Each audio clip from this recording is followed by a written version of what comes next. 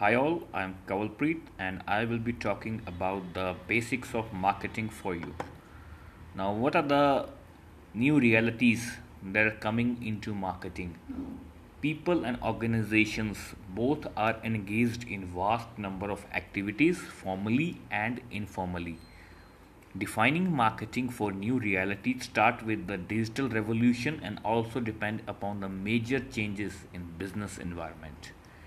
Good marketing today is both increasingly vital and radically new.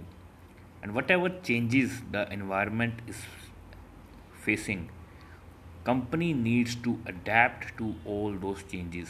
Whatever new social media networks or platforms are available, companies need to same. Let's understand why marketing today is both increasingly vital and radically new with the help of example by a Unilever. Under the leadership of ex-P&G executive Paul Polman and marketing whiz Keith Weed, Unilever is steering an aggressive new direction. Its new marketing model, Crafting Brands for Life, establishes social, economic, and product missions for each of the brands, including Dove, Lifebuoy, Knorr.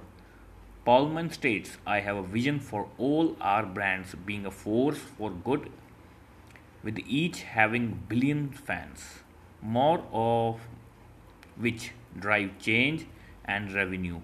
Marketing must be a balance between magic and logic. Good marketing is no accident. Marketing is both an art and science. It results from careful planning and execution of state of the art tools and techniques. Finance, operations, accountings, and other financial functions won't really matter unless there is demand for products and services in the market so firm can make profit. The financial success of any business, even individual, depends upon his or its marketing ability.